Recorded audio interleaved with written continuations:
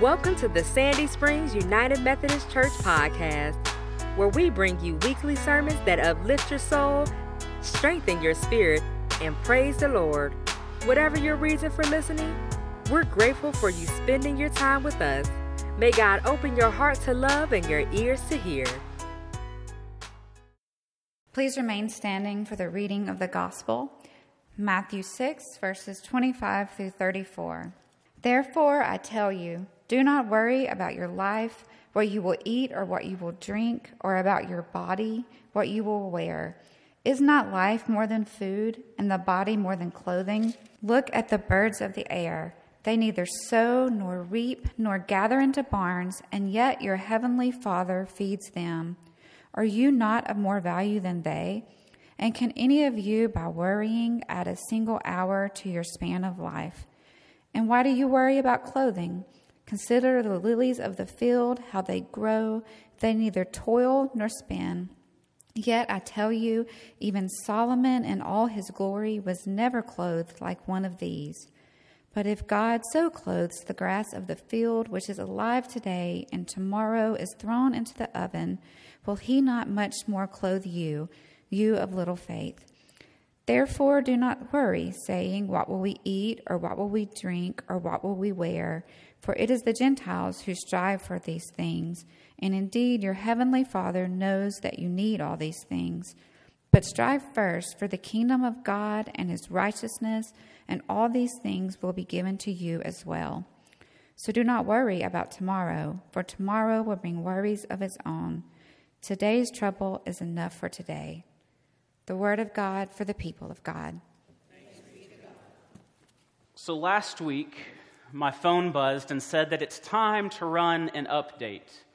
Your software is out of date. To download the latest software, plug your phone in, leave it overnight, follow the instructions, all that stuff. One of the features that came with the latest update to my smartphone was a new app called Screen Time, which tracks how much time you spend on the various applications on your phone. And it's confession time. Because what it showed me is there's a lot of time that I spend in front of a little rectangle screen about 3 inches by 2.5 inches wide. And there's a lot of time I spend on social media sites, Facebook, Twitter, Tumblr, Instagram. There are others out there that I'm too old to get. But there's a lot of time that we spend on our screens, which I know, causes us anxiety.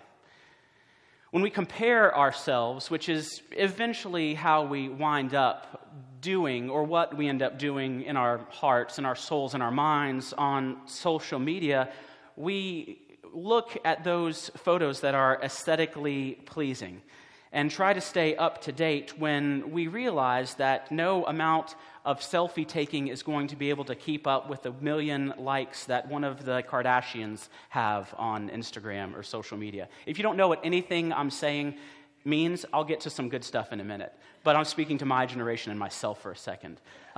When we derive our sense of self-worth based on those screens in front of us, we realize that we're giving control of our lives over to something else.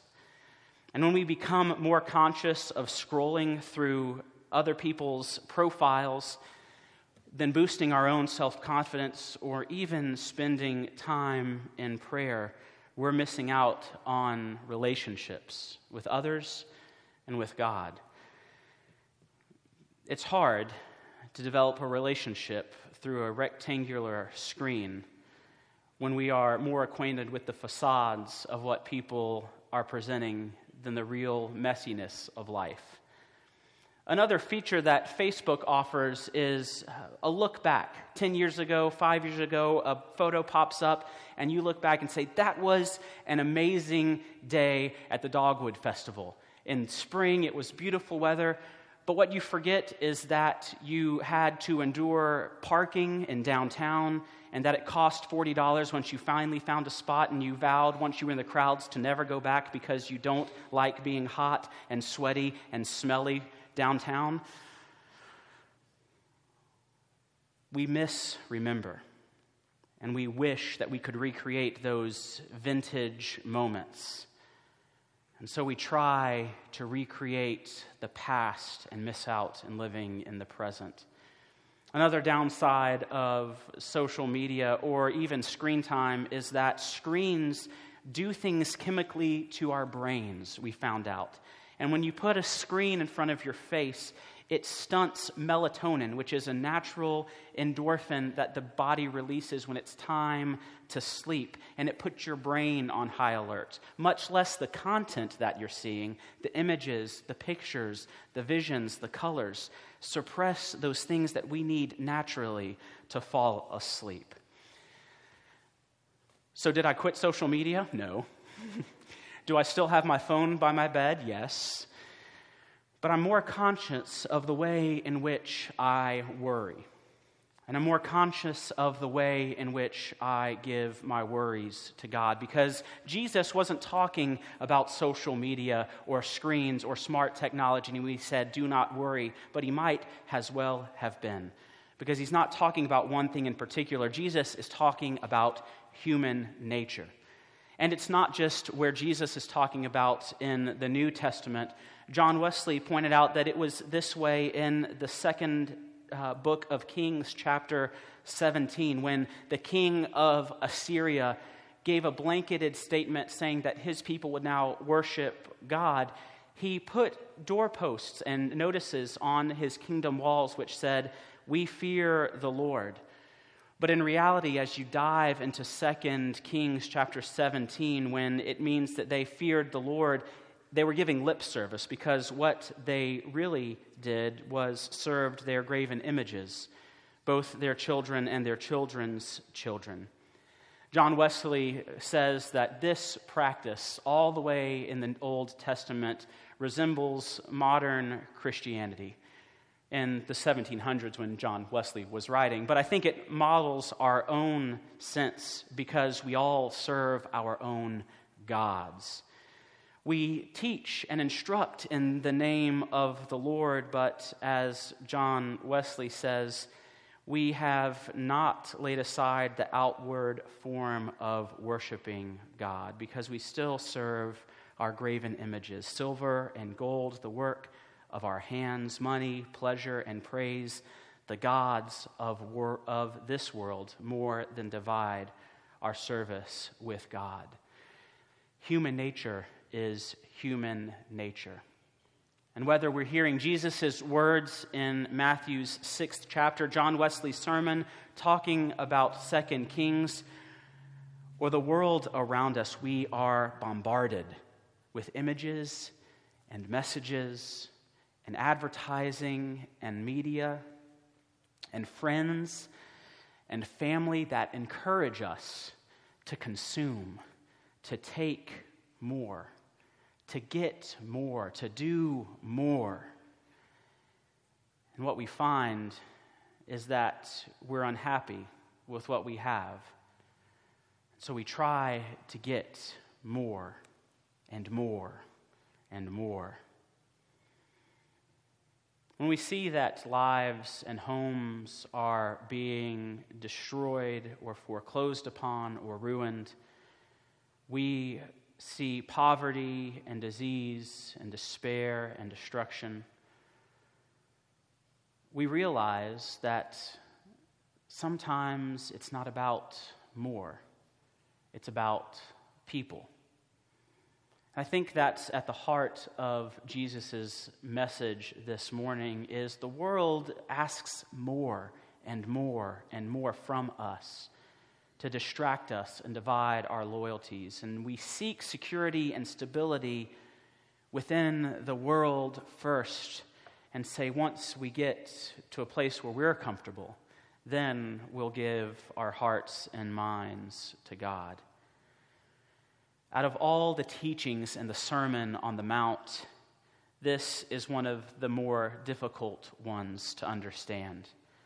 Because Jesus' words are out of step with the world that we live in right now. Because we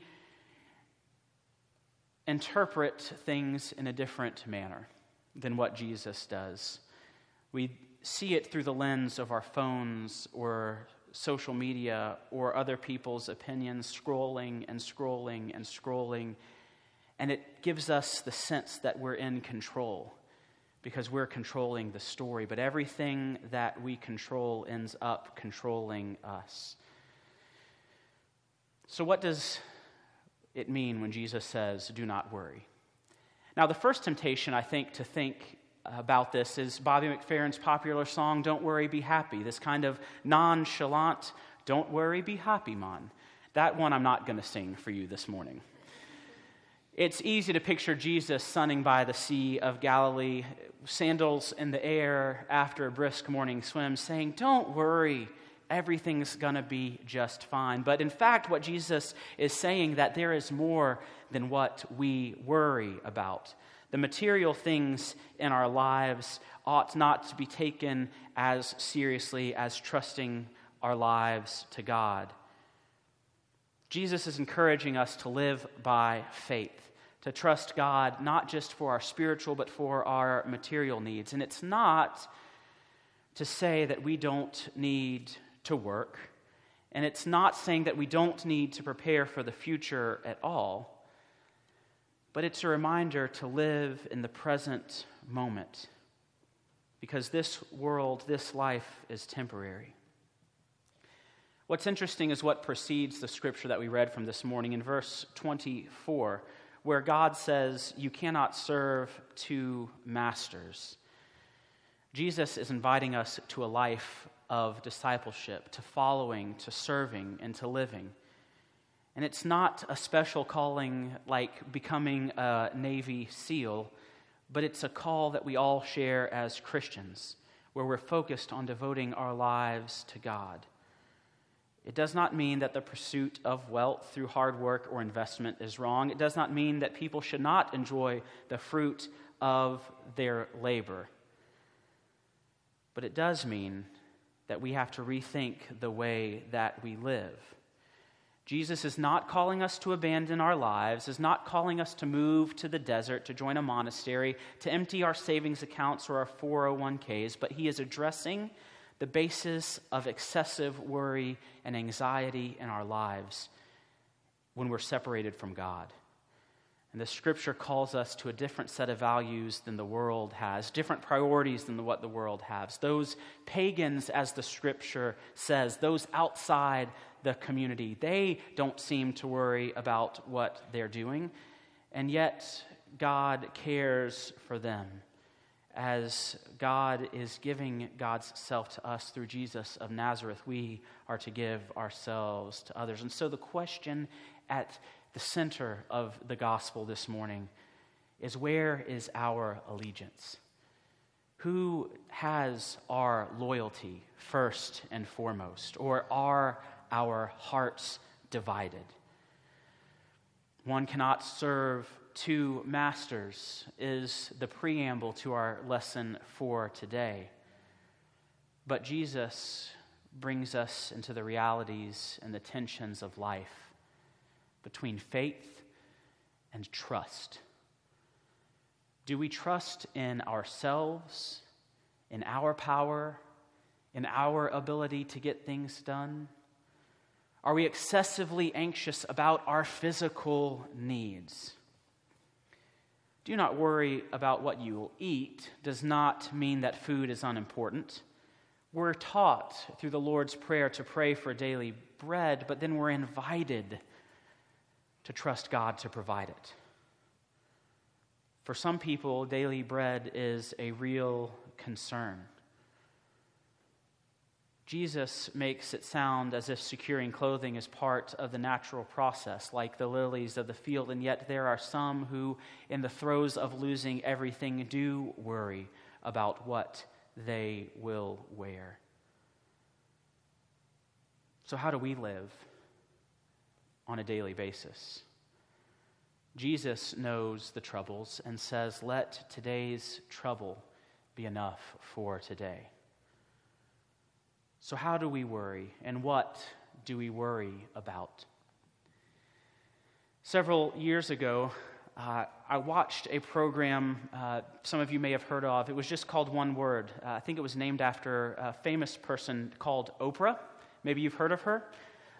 Yes, I used to watch Oprah. It's a complicated story, but it was a very interesting story in watching Oprah. She profiled a mega-church pastor in Chicago, her hometown, who wanted to encourage his congregation not to worry about the things of life. And so what he did is he had those rubber bracelets printed up like the Livestrong, only they said, "Don't complain," because he thought if people would stop complaining, they would start appreciating what they had more. You know the little complaints that we hear on a daily basis from our kids when there's nothing to eat at home and there's 7 different types of fruit and snacks and milk and orange juice in the refrigerator, but there's nothing to eat at home. Don't complain. When it might have just started to rain just a smidge and you left your umbrella in the car and you have to make a mad dash to get your umbrella, don't complain. Or if the room that you walk into isn't up to your liking with a temperature and yet you have a coat that you can take on or put off to adjust necessarily, don't complain. And you could see how this was building, but it got me thinking about the people who can't make enough to put food on their table, or the people who have to choose between food and medication. Don't complain. Or those who are working 2 jobs just to provide health care for their family. Don't complain. It's not exactly our place as a church to tell people what they can and can't complain about. But it is our place to invite people to consider what is worth worrying about. Complaining and worrying are 2 different things, and when we confuse the 2, we misuse the care God gives to us. We misuse the way in which God invites us to action. And sometimes when we tell people not to complain, we're stifling the justice that is so deeply felt. Do not worry does not mean do not complain. It means tend to what is in front of you. John Wesley says it this way: live for today. Do not lose an hour. Use this moment, for it is your portion. Who knows the things which have been before God, or which shall be after God under the sun? The generations that were from the beginning of the world, where are they now? Fled away, forgotten. They lived their day. They were shook off the earth as leaves off of the trees. They moldered away into common dust. And another tribe succeeded. And then they followed the generation of their fathers. And now it is our turn upon the earth. Rejoice, O Christian, in the days ahead. Enjoy God and enjoy this life to come. Let your eye be fixed upon Christ, in whom there is no shadow of turning. Give him your heart. Stay thought upon him, and be holy as he is holy. Do not worry about tomorrow. Today's troubles bring enough for today. God will take care of you, and our invitation as Christians is to take care of God's justice in the world. There is more to life than concern about our daily needs, even though some find it difficult. But Jesus expects us to put enough energy into the things that give meaning to life, to strive after those things which are in God's kingdom, and to participate in the kingdom of God on earth as we anticipate the kingdom of heaven. Do not worry about tomorrow. Today's troubles bring enough for today. At the end of the day, I don't think any of us lie awake in bed wishing we would have worried more. But I think we lie awake in the bed asking ourselves if we loved enough, if we gave enough, or if we cared enough. The invitation from Christ is to lay aside our worries and to trust in His amazing grace. As you go out into the world, go with this blessing. May the peace of Christ go with you wherever He may send you. May He guide you through the wilderness, protect you through the storm. May He bring you home rejoicing at the wonders He has shown you. May He bring you home rejoicing once again into our arms. And may the love of God, the peace of Christ, and the fellowship of the Holy Spirit be with you now and forevermore. Amen. Thank you for listening to the Sandy Springs United Methodist Church podcast. We hope that you have found our podcast helpful and hope to be in ministry not only to you, but with you. For more information about Sandy Springs United Methodist Church, please visit www.ssumc.org. Until next time, may God bless you.